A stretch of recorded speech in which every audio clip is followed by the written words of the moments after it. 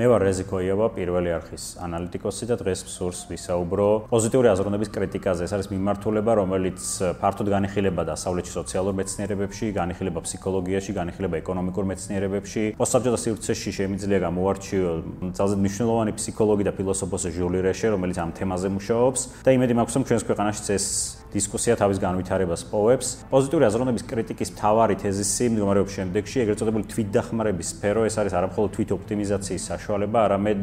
ეს არის პოლიტიკური და ეკონომიკური იძულების ინსტრუმენტიც. თვითონ პოზიტიური აზროვნების ცნება შედარებით ახალია, იგი ყოფით ცხოვრებაში გამოჩნდა 1990-იანი წლების ბოლოს, როდესაც ამერიკაში ფსიქოლოგთა ასოციაციის ხელმძღვანელი იყო მარტინ სელიგმანი. მარტინ სელიგმანმა შეიმუშავა დასწავლული იმედობის კონცეფცია და მანვე დიდი შრომა ჩადო ამ პოზიტიური აზროვნების თეორიულ დასაბუთებაში და მისი დიდი ძალისხმევის შემდეგ ამერიკაში როგორც აკადემიურ, ასევე პოპულარულ ფსიქოლოგიაში ჩამოყალიბდა მთელი მოძრაობა დევიზით წამდეს საკუთარი თავის და შენ აუცილებლად ყველაფერს მიაღწევ. და ამის შემდეგ მოხდა ამ პოზიტიური აზროვნების სხვადასხვა ვარიაციების დაწყებული აკადემიური და ნამთავრებული ეზოთერული პოპულარიზაცია და ამაში დიდი წვლილი მიუძღვის სხვადასხვა სამეცნიერო კვლევით ინსტიტუტებს, სხვადასხვა კონსერვატორულ ფონდებს, რელიგიურ ორგანიზაციებს და ასე შემდეგ. და ამ მუშაობის შედეგად რამდენიმე 10 წლების განმავლობაში ჩამოყალიბდა პოზიტიური აზროვნების მთელი ინდუსტრია, რომლის შემადგენელი ნაწილიც არის ეგრეთ წოდებული კოუჩინგი, რომელიც სწორედ ამ პოზიტიური მესიჯების ტრანსლაციის მთავარ საშუალებად იქცა იმ მესიჯებისა, რომელსაც ჩვენ ყოველდღიურ ცხოვრებაში ვისმენთ, რომ კრიზისი ეს არის ახალი გამოსავალი, რომ შენ არასდროს არ უნდა დანებდე, ბოლომდე გააგრძელო ბრძოლა და ასე შემდეგ. ცხადია, უამრავი არგუმენტი არსებობს, რომ ერთი კონკრეტული ადამიანისთვის პოზიტიური აზროვნება შესაძლოა საკმაოდ სასარგებლოც იყოს. ცხადია, რომ ადამიანის ურჩევნია იფიქროს, რომ ის იქნება ჯანმრთელი, იქნება მდიდარი, ვიდრე თქვათ იქნება ღარიბი და ავადმყოფი, მაგრამ მთელი პრობლემა პოზიტიური აზროვნების დგება სწორედ მაშინ, როდესაც იგი გადაიქცევა იდეოლოგიად და იწყებს სოციალური უთანასწორობის თავისებურ ინტერპრეტაციას, რადგანაც თუ შენ ამტკიცებ, რომ წარმატებას მიაღწევ მხოლოდ მაშინ, როდესაც ირწმუნებ საკუთარ თავს, მაშინ სწორია მისი საპირისპირო ფორმულაც, რომ თუ შენ წარუმატებელი ხარ, ეს ნიშნავს იმას, რომ შენ საკმარისად არ ირწმუნე საკუთარი თავის და ასეთ ვითარებაში საზოგადოება პოზიტიურ აზროვნებაში სრულიად გამორიცხულია, ადამიანი არის გარკვეული, ასე ვთქვათ, ავტონომიური ინდივიდი, რომელიც წარმატებით ან წარუმატებლად ართმევს თავის კონკრეტულ მიზნებს. და იმისთვის, რომ ეს ინდივიდი გადარჩეს, ის აუცილებლად უნდა იყოს მუდმივად პოზიტიური. ყველაზე მძიმე, ყველაზე რთულ ვითარებაშიც კი მან უნდა შეინარჩუნოს ეს პოზიტიური განწყობა, ან სუმცირე იმიტაცია მოახდინოს პოზიტიური დამოკიდებულების და განწყობის. და ამას ხელს უწყობს მისი სამუშაო ადგილიც, რადგანაც თანამედროვე ეკონომიკურ ურთიერთობებში უფრო მომგებიანია იყო გაღიმებული, იყო თავაზიანი, იყო კეთილგანწყობილი, თუ ინდუსტრიულ საზოგადოებებში დაზგასთან მომუშავე მუშას ჯერ კიდევ შეეძლო რომ ყოფილიყო ასე ვთქვათ დადარდიანებული და მოწყენილი, კაფეში დღეს მომუშავეს ამის უფლება არ აქვს, ასეთ ადამიანს სამსახურიდან მაშინვე გაათავისუფლებენ. და თანამედროვე ნეოლიბერალურ ეკონომიკაში, სადაც ყველა ასე ვთქვათ, ერთგვარი Uber დრაივერია, ეს ემოციური შრომა გახდა გარკვეული პროფესიების აუცილებელი შემადგენელი ნაწილი და აქ მე ვსაუბრობ არა მხოლოდ მიმტანებზე ან სტიუარდესებზე, არამედ მაგალითად ექიმებზე, ან უნივერსიტეტის პროფესორებზეც კი. ცხადია, რომ რაც უფრო მეტ გაღიმებულ ადამიანს ვხედავთ, მით უფრო გვსიამოვნებს ჩვენს, მაგრამ ამან არ უნდა შეგვიქმნას ილუზია, რომ ეს ადამიანები მართლაც ბედნიერები არიან, ან რომ ეს საზოგადოება უფრო ჰუმანურია. და ამ მხრივ შეგვიძლია გავიხსენოთ პიერ ბურდიე, რომელიც კარგად გვაჩვენებს რომ პირდაპირ ძალადობის გარდა არსებობს ამავდროულად სიმბოლური ძალადობაც და პოზიტიური აზროვნება გარკვეულწილად სწორედ ამ სიმბოლურ ძალადობად ჩამოყალიბდა, რომელიც ეკონომიკურ სფეროში გამოიხატება სწორედ აი ამ აუნაზღაურებელ ემოციურ შრომაში, ხოლო პოლიტიკურ სფეროში შეიძლება იყოს მარგინალიზაციის ახალი ფორმაც კი. ამ მხრივ მინდა გავიხსენო ერთი მეთოდი ფსიქიატრიაში, ეს არის დესენსიბილიზაციის მეთოდი, რომლის ამოცანაც არის ბილატერალური სტიმულირების საშუალებით ადამიანში ჩაახშოს მძიმე მოგონებების ემოციური ფონი, ანუ რომ წარმოვიდგინოთ ადამიანს ეს მძიმე მოგონებები ახსოვს, მაგრამ მისი ემოციური შემადგენელი მაქსიმალურად მინიმიზებულია. ანუ მაგალითად რომ მოვიყვანოთ ჯარისკაცს, ვთქვათ, ახსოვს გარდაცვლილი ადამიანები, ახსოვს დამწვარი სახლები, მაგრამ როდესაც მას ეს მოგონებები ამოუტივტივდება თავში, ეს მასში არავითარ ემოციურ აღელვებას არ იწვევს და დღეს საკმაოდ სერიოზულად განიხილება სხვადასხვა კონფერენციებზე, რომ ამ მეთოდის საშუალებით შესაძლებელია ბჭყალებში, რა თქმა უნდა, უმკურნალონ უკმაყოფილებათა ბევრად უფრო ფართო სპექტრს და ეს უკმაყოფილებები შეიძლება იყოს უკმაყოფილება სოციალური უთანასწორობით, უკმაყოფილება სიღარიბით, უკმაყოფილება ჩაგვრით, ან თქვათ შეიძლება ადამიანი უკმაყოფილო იყოს კონკრეტული ხელისუფლების ქმედებით და იგი სწორედ აი ამ დესენსიბილიზაციის მეთოდით, ასე ვთქვათ, ბჭყალებში განკურნონ ამ დაავადებისგან. ცხადია, რომ ფსიქიკასთან მუშაობის ნებისმიერი მეთოდის გამოყენება შეიძლება, მაგრამ აი პოზიტიური აზროვნების მთავარი პრობლემა დგება მაშინ, როდესაც იგი ახდენს ადამიანის როგორც პოლიტიკური სუბიექტის გაქრობას და მას წარმოგიჩენს როგორც რაღაც ფსიქიკის გარკვეული პათოლოგიების მატარებლად, რომელიც უნდა გათავისუფლდეს ამ პათოლოგიებისგან და ეს გათავისუფლება ცხადია უნდა მოხდეს სწორედ პოზიტიური აზროვნების მეთოდების საშუალებით. ადამიანის მიზანი უნდა იყოს, ასე ვთქვათ, გაიუმჯობესოს საკუთარი ის ნახევარი, რომელიც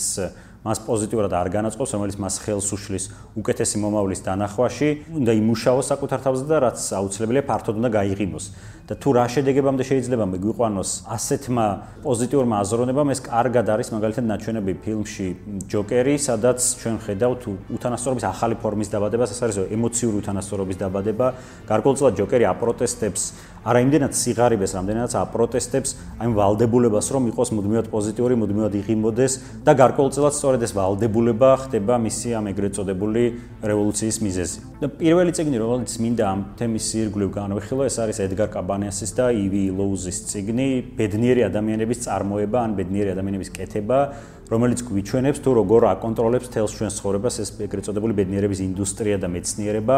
კაბანიასი და ლოუზი განიხილავენ ამერიკაში ბედნიერების ინდუსტრიის დაბადებას 1980-იანი წლებიდან და მას უკავშირებენ შრომის ბაზრის რეფორმირებას. ამ პერიოდში ამერიკაში მოხდა შრომის ბაზრის ისეთი გადაფორმატირება და მან მიიღო ისეთი სახე, რომელიც სრულიად უცხო იყო ამერიკული საშუალო კლასისთვის. ეს არის პერიოდი, როდესაც ამერიკაში დადგა რეიგანომიკის პერიოდი და როდესაც გაუქმდა ხანგრძლივადიანი სამუშაო კონტრაქტები, გაუქმდა გარკვეული სოციალური გარანტიები და აი მასობრივი გათავისუფლებების ტალღამ ძიმე დარტყმა მიაყენა არა მხოლოდ საზოგადოების დაბალ ფენებს, რომლებიც ისედაც ძიმე პირობებში ცხოვრობდნენ, არამედ დარტყმა მიაყენა ამერიკულ საშუალო კლასსაც, რომელსაც სწამდა საკუთარი ძალების და რომელიც აი მანტრასავით იმეორებდა, რომ თუ შენ მოინდომებ, აუცილებლად ყველაფერს მიაღწევ და რეალურად დადგა მომენტი, როდესაც ისინი მონდომებით კი ინდომებდნენ, მაგრამ მოულოდნელად მათ სამსახურში გამოჩნდებოდა თქვათ კრიზის მენეჯერი ერნსტ ენდ იანგიდან და გააუქმებდა მთელს განყოფილებას და რა უნდა ექნათ მათ ასეთ პირობებში. და სწორედ ამ დროს ამერიკაში აღორძინდა კოუჩების მთელი ინდუსტრია, რომლის მიზანიც იყო დაზარალებული ადამიანების ჭყალებში დახმარება და ესე ვთქვათ გემს მიღმა დარჩენილი ხალხისთვის იმ იდეის თაგონება, რომ ისინი თავად არიან საკუთარი მომავლის მჭედლები და მათ მიმართ არავინ არ არის, ასე ვთქვათ, ვალდებული და ეს არის სწორედ თანამედროვეობის მთავარი პოსტულატი, ასე ვთქვათ, და პოზიტიური აზროვნების მთავარი ინსტრუმენტი, რომ თუ არავინ არ არის შენს მიმართ ვალდებული, მაშინ შენ ხარ სრულიად მარტო, შენ ყველაფერი შენზე არის დამოკიდებული და შენ უნდა გადაწყვიტო, ასე ვთქვათ, როგორი იქნება შენი მომავალი და ასეთ ვითარებაში ნებისმიერი, ასე ვთქვათ, წარუმატებლობა, ნებისმიერი შეფერხება გარკვეულწილად განიხილება როგორც კიდევ ერთი ნაბიჯი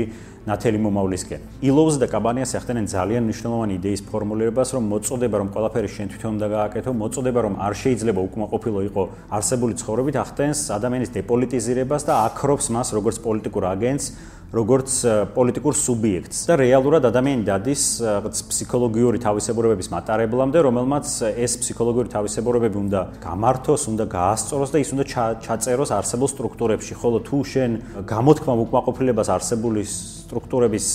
სისტემური ხასიათით, მაშინ ეს ნიშნავს იმას, რომ შენ ცხოვრებაში წარუმატებელი ხარ, შენ ვერ აგვარებ შენს პრობლემებს და გარკვეული პრობლემები გაქვს ფსიქიკასთან, იმიტომ რომ ასე ვთქვათ, ყველა ნორმალური ადამიანი ნიჩაბს იღებს და უსვამს, ხოლო შენ აი წუწუნებ და მუდმივად უკმაყოფილებას გამოთქვა. აი ამ ოპტიკაში უკმაყოფილო ადამიანი გარკვეულწილად მუდმივად თვითონ არის დამნაშავე და ეს დანაშაულის და პასუხისმგებლობის ცნებები ერთმანეთთან ჭიდროდ არის გადაჯაჭვული, იმიტომ რომ თუ მხოლოდ შენ ხარ პასუხისმგებელი შენს ცხოვრებაზე, შესაბამისად ყველა წარუმატებლობა, ყველა ცუდი ამბავი, ყველა მარცხი არის მხოლოდ და მხოლოდ შენი ბრალი და მას შენ სხვას ვერავის ვერ დააბრალებ. და ილოუზი და კაბანიასი ამის მაგალითზე აჩვენებენ, რომ რეალურად ხდება ყველა ტრამვის და ყველა პრობლემის დელეგიტიმირება, იმიტომ რომ ეს არის ისეთი გრძნობები, რომელზეც არ შეიძლება არავითარ შემთხვევაში ილაპარაკო და ისინი საჯაროდ გამოიტანო. და ავტორები ამით აჩვენებენ, რომ რეალურად ეს კოუჩები ზრდიან არა ბედნიერ ადამიანებს, არამედ ისინი ზრდიან მორჩილ ადამიანებს, მორჩილ მუშებს, მორჩილ თანამშრომლებს და ეს პოზიტიური აზროვნება, ასე ვთქვათ, არის სწორედ სოლიდარობის იდეის მთავარი მტერი.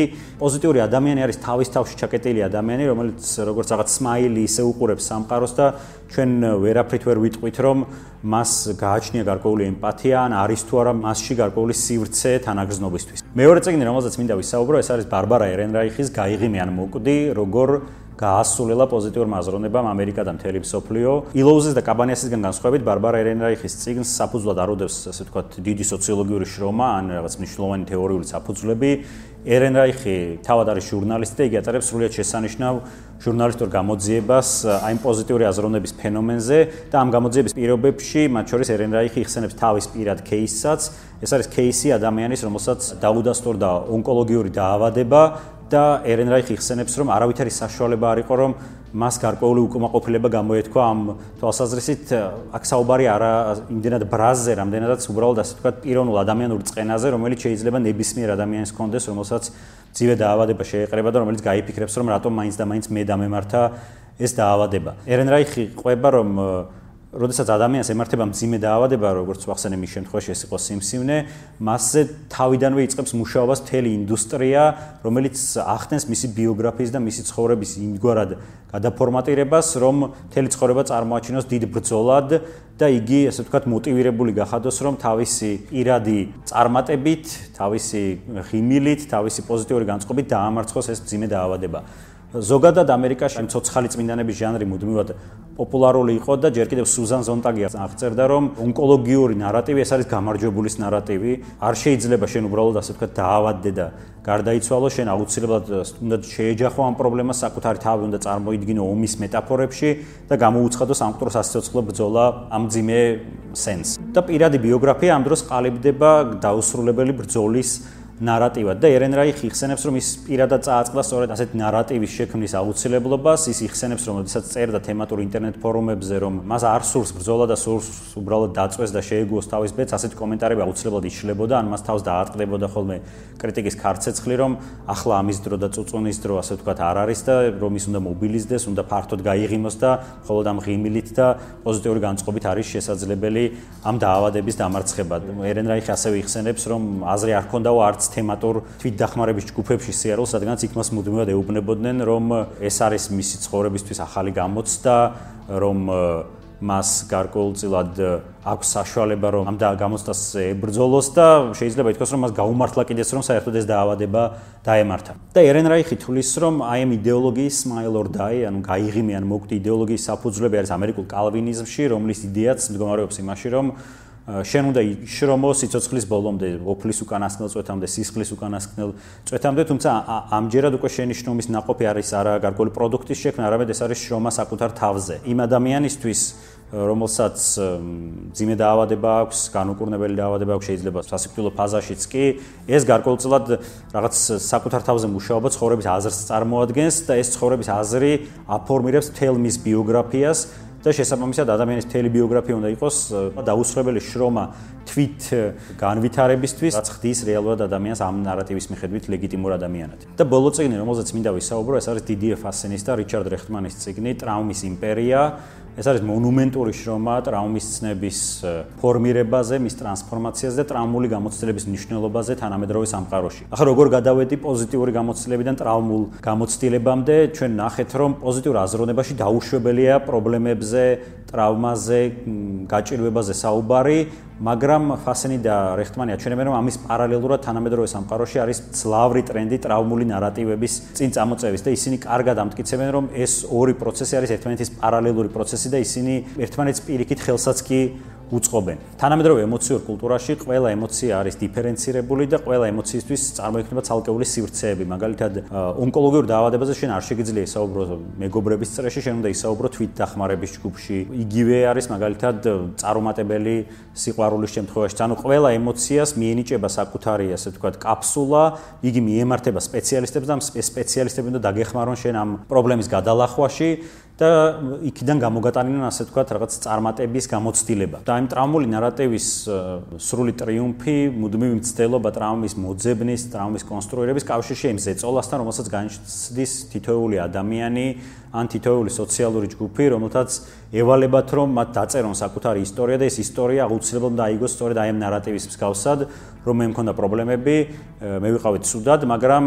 ჩემი ბრძოლის წყალობით მე მივახცე ახლა წარმატებას და ეს პრობლემები წარმატებით გადავლახე. აქ არ არის ცხადია საუბარი იმაზე, რომ ეს ადამიანები იტყუებიან ან რაღაცას იგონებენ, რეალურად აქ საქმე ჩვენ გვაქვს სოციალურ კონსტრუქტთან, რომ მთელი ეს ნარატივი არის კონსტრუირებული ტრაუმის ირგვლივ და ამის შესახებ მაგალითად ბევრს საუბრობდა კულტურის სოციოლოგიის დამფუძნებელი ჯეფრი ალექსანდერი. თუმცა არის კიდევ ერთი მიზეზი, თუ რატომაც ხდება ტრაუმაზე მუდმივი აქცენტირება, ტრაუმის მუდმივი ინსტრუმენტალიზება და ამას კარგად აჩვენებენ ფასინი და რეხტმანი. ტრაუმის იმპერიის ავტორები სვამენ შეკითხვას, თუ სად არის სოციალური სამართლიანობის ადგილი ასეთ საზოგადოებაში. ჩვენ ნახეთ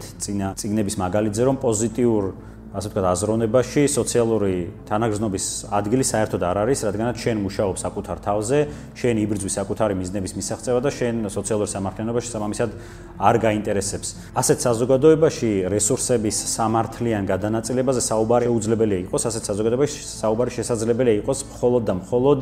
გარკვეული ჯგუფისთვის ან გარკვეული ადამიანებისთვის ზიანის კომპენსაციაზე. და სწორედ აქ შემოდის ტრაუმული ნარატივი, რადგანაც ტრაუმის რეიტერაცია შეიძლება სწორედ ერთადერთ საშუალებად იქცეს სოციალური სამართლიანობის მიღწევის ასეთ საზოგადოებაში და ამიტომაც სხვადასხვა ჯგუფები მუდმივად ახდენენ სწორედ აი ამ ტრაუმის ინსტრუმენტალიზებას. ფასინს და რეხტმას აქ მაგალითად მოყავთ ტულუზაში მომხდარი შემთხვევა, როდესაც ქარხანაში აფეთქების შედეგად დაშავდნენ მუშები და ერთადერთი საშუალება, რომ მათ მიიღოთ კომპენსაცია, რომ მათი ხმა გაჟღერებულიყო, იყო მათი მხრიდან მუდმივი საუბარი იმაზე, თუ რამხელად კივილს ანიჭებს მათ ის ტრაუმები, რომელიც ამ ქარხანაში მომხდარი უბედური შემთხვევის შედეგად მიიღეს და პარადოქსულად ჩვენ ცხოვრობთ ერთგვარ ორგვარ სამყაროში, სადაც ერთი მხრივ დაუშვებელია ტრაუმულ გამოცდილებაზე, პრობლემებზე, გაჭირვებაზე საუბარი, მაგრამ მეორე მხრივ სწორედ აი ამ ტრაუმულ გამოცდილებაზე საუბრით არის შესაძლებელი ამ სამყაროსგან გარკვეული სარგებლის მიღება.